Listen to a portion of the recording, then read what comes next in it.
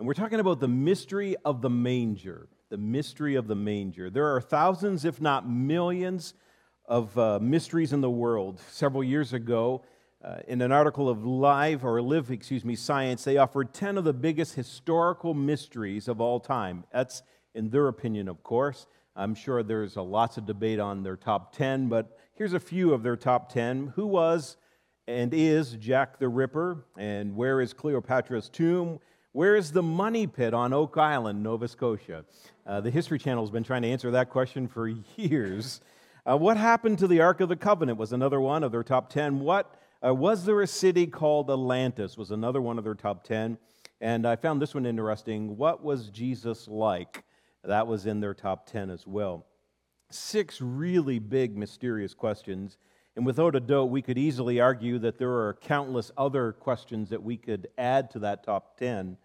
But whenever pondering Advent, this is purely in my opinion, there are 4 really big mysteries concerning the manger scene. And we're going to look at those 4 mysteries over the next 4 Sundays as we dive into Advent Sunday. And I would argue that the biggest mystery surrounding the manger is the virgin birth. The biggest mystery surrounding the manger involves the virgin birth. There is an element of mystery that surrounds the holy conception of Jesus. In our 2020 Advent series, whenever you hear the word mystery, we are implying this. So over the next 4 weeks, whenever you hear the word mystery, a mystery is something difficult or impossible to understand or explain. It is something difficult or impossible to understand or explain. The holy conception of Jesus is a mystery that is difficult and perhaps maybe even impossible to fully understand. That's why people struggle with the holy conception or the virgin birth. They wonder if the virgin birth is even truthful, and is it even humanly or even divinely possible for a virgin birth to happen? Richard Dawkins, a famous scientist that you may have heard of, he's since passed away, routinely expressed his opinion about religion and Christianity. He's on record as saying this: the virgin birth, the resurrection, the raising of Lazarus, even the Old Testament miracles all are freely used for religious propaganda, and they are very effective with an audience of unsophisticates and children. I was like, ouch, Dawkins, couldn't you have been a little nicer than that, like unsophisticates and children? Dawkins refused to believe in the mysteries of God. He just absolutely refused to believe in the mysteries of God. But in the same breath, he had no trouble believing in the mysteries and theories of the universe that he tried to explain, but were often unexplainable mysteries. There are many people who question the virgin birth. But on the opposite end of the spectrum, not on Dawkins' end, but on the opposite end of the spectrum, there are many of us who have never struggled with the mystery surrounding the virgin birth of Jesus. Madeleine L'Engle wisely said this. She said, the virgin birth has never been a major stumbling block in my struggle with Christianity. It's far less mind-boggling than the power of all creation stooping so low as to become one of us. So her issue was, I can't even imagine why God would want to be one of us. Why would he even want to come to planet Earth? I have no trouble with the virgin birth. I just don't know why God would want to be one of us. There are many people who have no problem believing in the virgin birth of Jesus. But let's move beyond what other people think. And for just a moment, for you who are in this room and those who are watching online this morning, I don't want you to think what other people think. I want you to think, what do you think? What are your thoughts? What are your beliefs on the virgin birth of Jesus? That's all that matters in the next few minutes for the rest of your life. What do you think? What do you believe of the virgin birth? Not what do other people think or what do other people believe, but what do you think? What do you believe? Let's dive into this mystery of the manger. It's found in Luke chapter 1, and we're going to start reading. There's a lot of verses, but we're going to plow through them here this morning. We're going to start at 26, end at 38. In the 6th month of Elizabeth's pregnancy, God sent the angel Gabriel to Nazareth, a village in Galilee, in verse 27. To a virgin named Mary. So here's where the story starts. To a virgin named Mary. She was engaged to be married to a man named Joseph, so she's not even married yet, a descendant of King David, in verse 28. Gabriel appeared to her and said, "Greetings, favored woman. You are a blessed lady. The Lord is with you." In verse 29, we find the story goes on. Confused and disturbed, Mary tried to think what the angel could mean. Who wouldn't be confused and disturbed?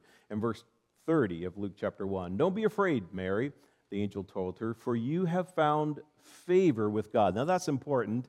You need to highlight that. We're going to come back to this. "For you have found favor with God." Then in verse 31, "You will conceive and give birth to a son, and you will name him," say this with me, church, "you'll name him Jesus." And then verse 32, he will be very great and will be called the Son of the Most High. The Lord God will give him the throne of his ancestor David." Then in verse 33, "And he will reign over Israel forever. His kingdom will never end." Then in verse 34, we find these words. Mary asked the angel, "But how can this happen?" So this is a very logical question for Mary to ask. "I am a virgin." In verse 35, so the story is coming together. The angel replied, "The Holy Spirit will come upon you, and the power of the Most High will overshadow you. So the baby to be born will be," what, church? "It'll be holy, and he will be called the Son of God." Then in verse 36, "What's more, your relative Elizabeth has become pregnant in her old age. People used to say she was barren, but she has conceived a son." What was the son's name, church? John the Baptist, and is now in her 6th month. So John's not quite born yet. In verse 37, "For the word of God will never fail." And all God's people said, "Amen." For the word of God will never fail. Then in verse 38, here's where we're going to conclude the story. Mary responded, "I am the Lord's servant." It's just a remarkable response to what's just happened to her. "May everything that you have said about me do what? Come true." And then the angel left her. In Luke 1, the message was simple. You're going to become pregnant. That's a concept that we can all understand. But in the simplisticness of the message contained a complex reality that mystified Mary. How can this happen? For I am a virgin. Whether we want to believe it or not, and whether we understand it or not, I'd like to just state this for the record this morning, that history and life and our future hangs in the balance of these 13 verses. We may read this story and say, this has no implication on my life at all. It doesn't matter what I believe about the virgin birth. It doesn't matter. This is just a nice little Christmas story. I would like to just say for a moment here that these 13 verses, everything hinges on these 13 verses. Everything. The past, the present, and the future. Packed in these 13 verses is either hope for humanity or hopelessness. Packed in these 13 verses is either the hope for humanity or hopelessness. In fact, I would go so far as to say this morning that when it comes to the virgin birth of Jesus, there is no middle ground. We either fully embrace it or we completely disregard it. There's no middle ground when it comes to the virgin birth. There is no middle ground when it comes to the conception of Jesus by the way of the Holy Spirit. We either fully embrace it or we totally disregard it. If there is no virgin birth, then there is no Jesus. And if there is no Jesus, there is no church. And we may as well just flick the lights off and go on with our life here at church. TV talk show host Larry King, when he was alive, was asked one day, "Who would you like to interview from human history? Of all the people of human history, who would you like to interview?" And he said this is what Larry King said: "I would like to interview Jesus Christ. I would like to ask him if he was indeed virgin born, because the answer to that question would define history." So here's Larry King, he has interviewed hosts of people, lots and lots of people. He said, the top person from history that I would like to interview is Jesus, and I would like to ask him this one question: were you born of a virgin? Because all of history is hinged on that. Hopefully someone told Larry King before he died that Jesus was indeed born of a virgin. When reading Luke 1, we discover that the virgin birth is both mysterious and miraculous. It is both mysterious and it is miraculous. The virgin birth was miraculous because it was a one-time, never-to-be-repeated miracle. It has only happened once in the history of mankind, despite what you may think or what you read. Researchers at the University of North Carolina at Chapel Hill analyzed data from thousands of young women over the course of 15 years, a decade and a half. And nearly 1 out of every 100 young girls said, "We've conceived with never having sexual relations." So 1% of all those that they interviewed over 15 years said, "We're pregnant, but we don't know how." The researchers cited such things as fallible memory, delusion, denial, deception, and wishful thinking as reasons for claiming virgin birth status. But neither did any of those who were interviewed say what Mary claimed in Luke chapter 1. 1 in 100 may claim virgin birth status, but only one in the yearbook of human history has ever been truly able to make such a claim of a virgin birth. The virgin birth of Jesus is not a statistic. It is and was a miracle. I believe miracles prove the existence of God. If miracles exist, then what? God exists. If miracles exist, then God exists. Here's the difficulty with miracles, though. They're extremely hard to explain, and they defy human logic. Have you ever noticed that? Have you ever heard, read, seen, actual witnessed a miracle? It defies human logic. Go to the hospital and the doctors will say, "It's a miracle." Why do they say it's a miracle? Because I can't explain it to you. It's beyond medical reasoning. It's beyond scientific data. It's just beyond everything. Like, it's a miracle. It's unexplainable. It defies human logic. So let me explain for a moment. Let's just use me for a guinea pig. I'll be the example this morning. In my human logic, now you may have a different story, but a different logic, but in my human logic, if I was in charge of the arrival of Jesus, okay, God taps me on the shoulder and goes, "Scott, you are responsible for the arrival of Jesus. You set it all up." Here's my logic. I would have selected a respectable, established family in Jerusalem, not in Bethlehem, and not in Nazareth, but in the place to be was Jerusalem for Israel. It's the Mecca. It's the center of Israel. I would have established a family in Jerusalem to be the recipients of the arrival of Jesus, and I would have chosen not a virgin. I would have chosen a mother who had at least given birth to 6 children. That's my human logic. But instead, God trusts a family that's not even a family yet. They're not even married. They're engaged. And God trusts a young teenager who has never experienced motherhood to deliver the Son of God. Like, that defies human logic in my mind. What we fail to understand is that God is not limited to working within our value system. And He often operates outside of how we think and what we value. God, in Luke chapter 1, reaches outside of the temple. He reaches outside of the religious systems of the day. He even reaches outside of the political parties in the Roman Empire of the day. God did the unimaginable and unthinkable, making the virgin birth both mysterious and miraculous. In today's mystery of the manger, I think the following 3 questions will help us better understand why the virgin birth. First question we want to ask is, why Mary? I think that's a logical question. I think that's a good question to ask. Like, why Mary? Of everyone of the human population of that time, why was Mary the one? Maybe the question should be, why not Mary? Why not Mary? Mary was an ordinary girl living in an ordinary place called Nazareth, and living under the suffocating Roman oppression. Why not Mary?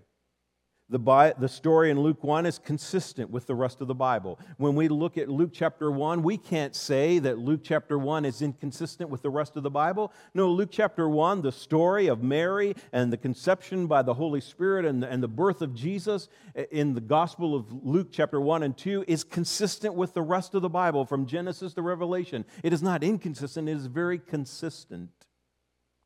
The promise offered to Mary would be life-changing. You see, God always selects the disregarded and the overlooked to do the miraculous. Ever notice that? God always uses the disregarded and overlooked to do the miraculous. Whenever the promises of God are given in Genesis to Revelation, whenever God's promises are given to people and miracles happen, people's lives changed.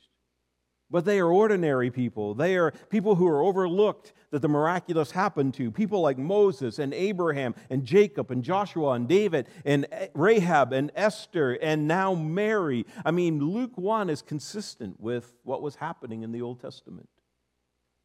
I'm also continually amazed at how the hope of Jesus Christ changes everything for the ordinary, for those living in an environment that doesn't have much going for it. For a person whose future is uncertain and perhaps suffocating under some type of oppression, the hope and promises of Jesus changes everything in our life. In Luke 1, the promise to Mary becomes the hope of Jesus to everyone else. The promise to Mary becomes the hope of Jesus to everyone else. Why Mary? Why not Mary? It holds to the consistency of Scripture. Why Mary? Well, Mary fulfills prophecy. Look at what Isaiah said in 7:14, hundreds of years before Jesus shows up. All right then, the Lord himself will give you the sign. Look, say this with me, church. The virgin will conceive a child. She will give birth to a son and will call him Emmanuel, which means what, church? God is with us. Mary was fulfilling prophecy from Isaiah 7:14. Not only did Mary fulfill prophecy, but she also found favor with God. Let's go back to that verse in Luke chapter 1, verse 28, where we find the story on revealing itself or unfolding. Gabriel appeared to her and said, "Greetings," say this with me, church, "favored woman, the Lord is with you." A more direct translation from the Greek on that word favored would actually mean you have been greatly graced by God. So when we see this word, greetings, favored woman, it actually means you have been greatly graced by God. Grace, in this context, means this. Grace refers to the condition of being given or shown favor. Why was Mary graced by God? Why was she graced by God? Why? It's a great question. Can I ask you a question? Why is any of us ever graced by God? Did Mary deserve grace? No. Do we deserve grace? What's the answer, church? No. Did Mary fully understand grace in Luke chapter 1? No. Her simple reply was, "I don't understand this, but may whatever you said to me come true. I am what? Willing." That's the only part she understood. I'm willing. She didn't understand the details of this was going to be the Son of God. She didn't understand the details that she was going to give birth to the Messiah. She didn't understand the details that this child would eventually heal the lame and make the blind see and walk on water and turn the water into wine and die on the cross and rise up again 3 days later. I'm sure she didn't fully understand any of that in this moment, in this context. One of my favorite Christmas songs comes out of pointed questions. And maybe you've heard the song before. Mary, did you know that your baby boy is Lord of all creation? And Mary, did you know that your baby boy would one day rule the nations? And did you know that your baby boy is heaven's perfect lamb? And I like this one right here. That sleeping child you're holding is the great, what? I am. Mary, did you know? Did she know all of this in Luke chapter 1? I don't think so. But she was highly favored, graced by the presence of God, and God was going to do the miraculous in her life. Why Mary? It's not a clear, concise answer that many people will like. Why Mary? Because God chose Mary, that's why. I still can't give you a clear and concise answer as to why God chose me to do what I'm doing. I have no idea some days why God chose me. And I'm sure Mary had no idea why God chose her. But she was willing, and God blessed her and graced her. And those who are willing to do the work of God will be graced by the presence of God. Amen? Another question from the mystery of the manger is not only why Mary, but why the Holy Spirit? Why the Holy Spirit? Because without the Holy Spirit, the virgin birth is not possible. Through the Bible, whenever the Holy Spirit is present and accounted for, the impossible becomes the possible. There are 3 specific moments when the Holy Spirit showed up in a special way in the first 5 books of the New Testament. The very first place that we see it is right here, what we've been talking about, the conception of Jesus. The angel replied, the Holy Spirit will come upon you, and the power of the Most High will overshadow you, and so the baby to be born will be what, church? Holy. Mary conceived by the power of the Holy Spirit. In this supernatural event, in this miraculous event, the sinless Son of God enters the world as both divine and human. Herbert Lockyer communicates this. He said, in the moment of conception, the Holy Spirit took deity and humanity and fusing them together made possible the Lord Jesus, who came as the God-man. The Spirit was the love knot between our Lord's 2 natures. Jesus was conceived in the womb of Mary by the power of the Holy Spirit. The Holy Conception was a singular, powerful, invisible, immediate operation of the Holy Ghost, whereby a virgin was beyond the law of nature, empowered to conceive and give birth to the Holy Child of God. The second time the Holy Spirit shows up in a special way is the baptism of Jesus. In the baptism of Jesus, in this moment, the Holy Spirit rests on Jesus, making or marking him as the beginning of his public ministry. It was John the Baptist who gave this testimony concerning Jesus. He said in John chapter 1, verse 32, then John testified, I saw the Holy Spirit descending like a dove from heaven and resting upon Jesus, him. In verse 33, I didn't know he was the one, but when God sent me to baptize with water, he told me, the one on whom you see the Spirit descend and rest is the one who will baptize with what, church? The Holy Spirit. And then verse 34, I saw this happen to Jesus. John the Baptist, he's standing here going, I saw this happen to Jesus. So I testify that he is the what? The chosen one of God. The Holy Spirit clearly identifies Jesus as the promised Messiah at his baptism.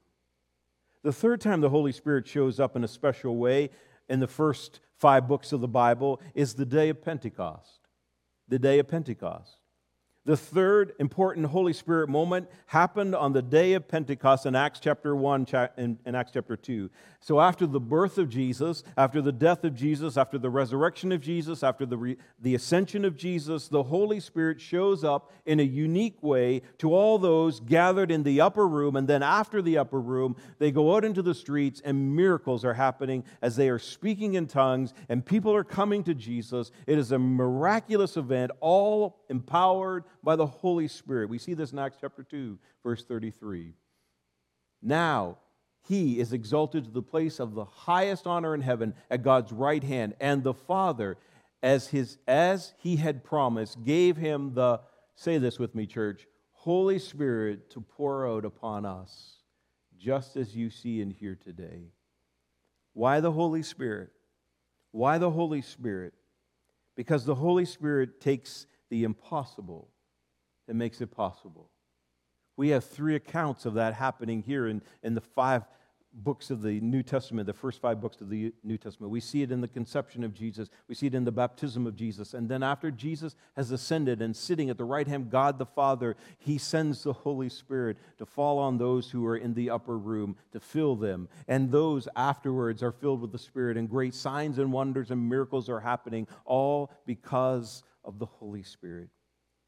It is the Holy Spirit who takes the natural and makes it supernatural. It is the Holy Spirit that takes the natural and makes it supernatural. Takes a natural 16-year-old girl who is a virgin and does the supernatural. That's the Holy Spirit that does that. It's the Holy Spirit who takes some uneducated men filled with the Spirit, begins teaching the Word of God, and thousands of people come to know Jesus. It is the Holy Spirit that in the natural moment where there's decay and death and disease that will bring a miracle, the supernatural. Sadly, the Holy Spirit is often forgotten about in the virgin birth story. We talk about Mary, we talk about Jesus, but we often overlook the power of the Holy Spirit in this moment in Luke chapter 1. In our own life, I am sad to tell you today, we often overlook the power of the Holy Spirit. We often forget about the importance of the Spirit at work in us.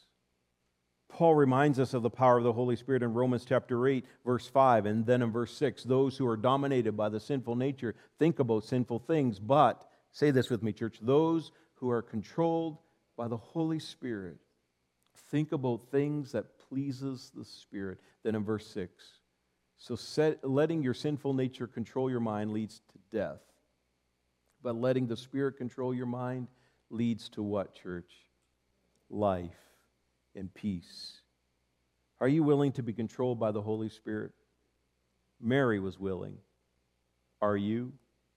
Here's what Mary said, I am the Lord's servant. May everything that you have said about me come true. Today's final question from the mystery of the manger. Why Mary? Why the Holy Spirit? We're back to this question right here. Why the virgin birth? Why the virgin birth? To me, the answer is very clear and concise. You may not like the answer that I'm going to give to you because it may not have enough depth for you. But here's the clear, concise answer in my mind. Why the virgin birth? Here it is.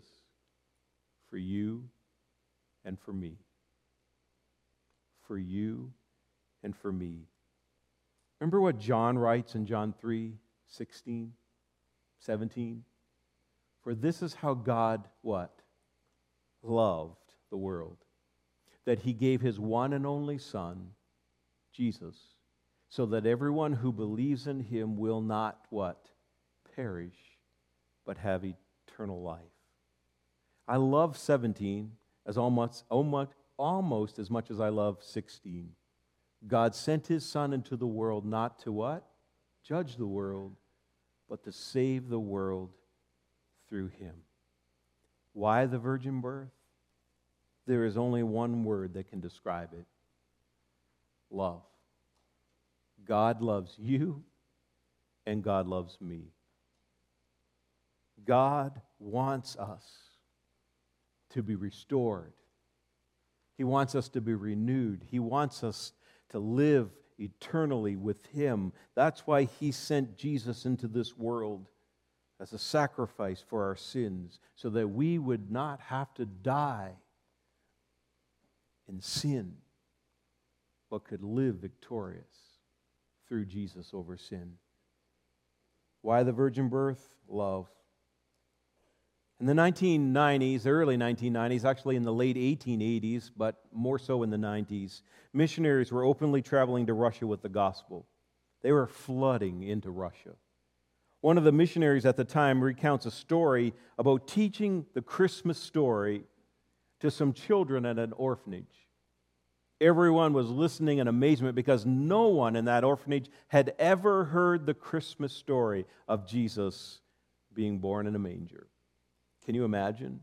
I can't even imagine that, but no child in this orphanage had heard the story, and none of the workers or those who were responsible for the kids in that orphanage had ever heard the story either. And so the missionaries are just telling the story of Jesus' birth, and they're all on the edge of their seats listening intently to this story that they had never heard before. Now, I could paraphrase what the missionaries' words were on that day, but I think it carries more weight if I actually read you what the missionary wrote. We gave the children some materials and instruction and instructed them how to create the manger scene that they had just heard about. All went well until I got to the table where little Misha sat. He looked to be about 6 years old and had finished his project, and as I looked at the little boy's manger, I was startled to see not one, but two babies in the manger. Called for a translator and to ask why. Like, this is perplexing. I never taught that there was two babies in the manger.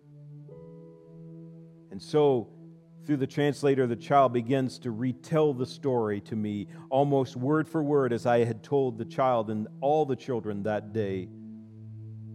But when he got to the part where Mary put the baby Jesus in the manger, the child's story then began to change. He began to ad-lib his story. And the missionary went on to say, the missionary continues to write what the little boy said. When Mary laid the baby in the manger, here's the words of the child.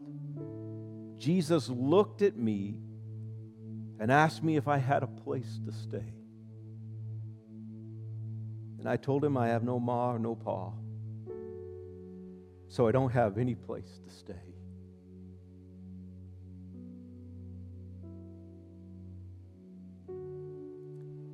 And then Jesus told me I could stay with him.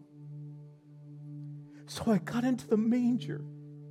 And then Jesus looked at me as I'm in the manger with Jesus, and he tells me that I can stay with him forever. For the first time in that child's life, found someone who loved him and would stay with him forever. Jesus. That's a Holy Spirit moment. Taking the miraculous and the mysterious story of the virgin birth and being real to this child. The mystery of the virgin birth shows us the power of God at work through Mary, delivering the hope of the world to humanity, to you and to me and to everyone who believes.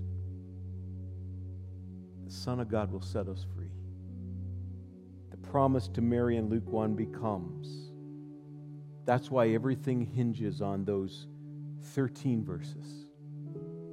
Because the promise to Mary in Luke 1 becomes the hope of the world to everyone else. The question is this morning, do you believe? I believe that you have to either fully embrace the virgin birth or completely disregard it. Because to completely disregard it is to say there are no miracles, that there is no miraculous, and that if there are no miracles, then there is no God. I believe. Do you? Jesus wants you to crawl into that manger with him, where he will look you in the eye and say, I will never leave you or forsake you. You're mine. That's why Jesus came to this world. That's why Mary conceived of the Holy Spirit. Let's pray. Father God, this morning we thank you for your tremendous love. We thank you, and we're reminded of that in John 3:16 and 17, of just why you came into this world is because of love. You loved us so much. And for some of us in this room and watching online today, There is no question we probably still have questions about the virgin birth. But it's the mystery and the miraculous that leaves us with this, some things we just can't explain. It's by faith we accept them. And when we do, we then see how much God is at work. Lord, this morning we pray that as we wrestle with these mysteries over the next 4 weeks, it would give us greater insight into who you are and why, Jesus, you came to planet Earth. It's for us. It's for everyone in this room. It's for everyone listening online this morning. May we trust you and believe in you, because you are the hope of the world. You change everything. And Jesus, when you show up and your Holy Spirit shows up, we change. And we feel your closeness and your power and your authority. And so today, we pledge allegiance to you. Help our unbelief to become belief.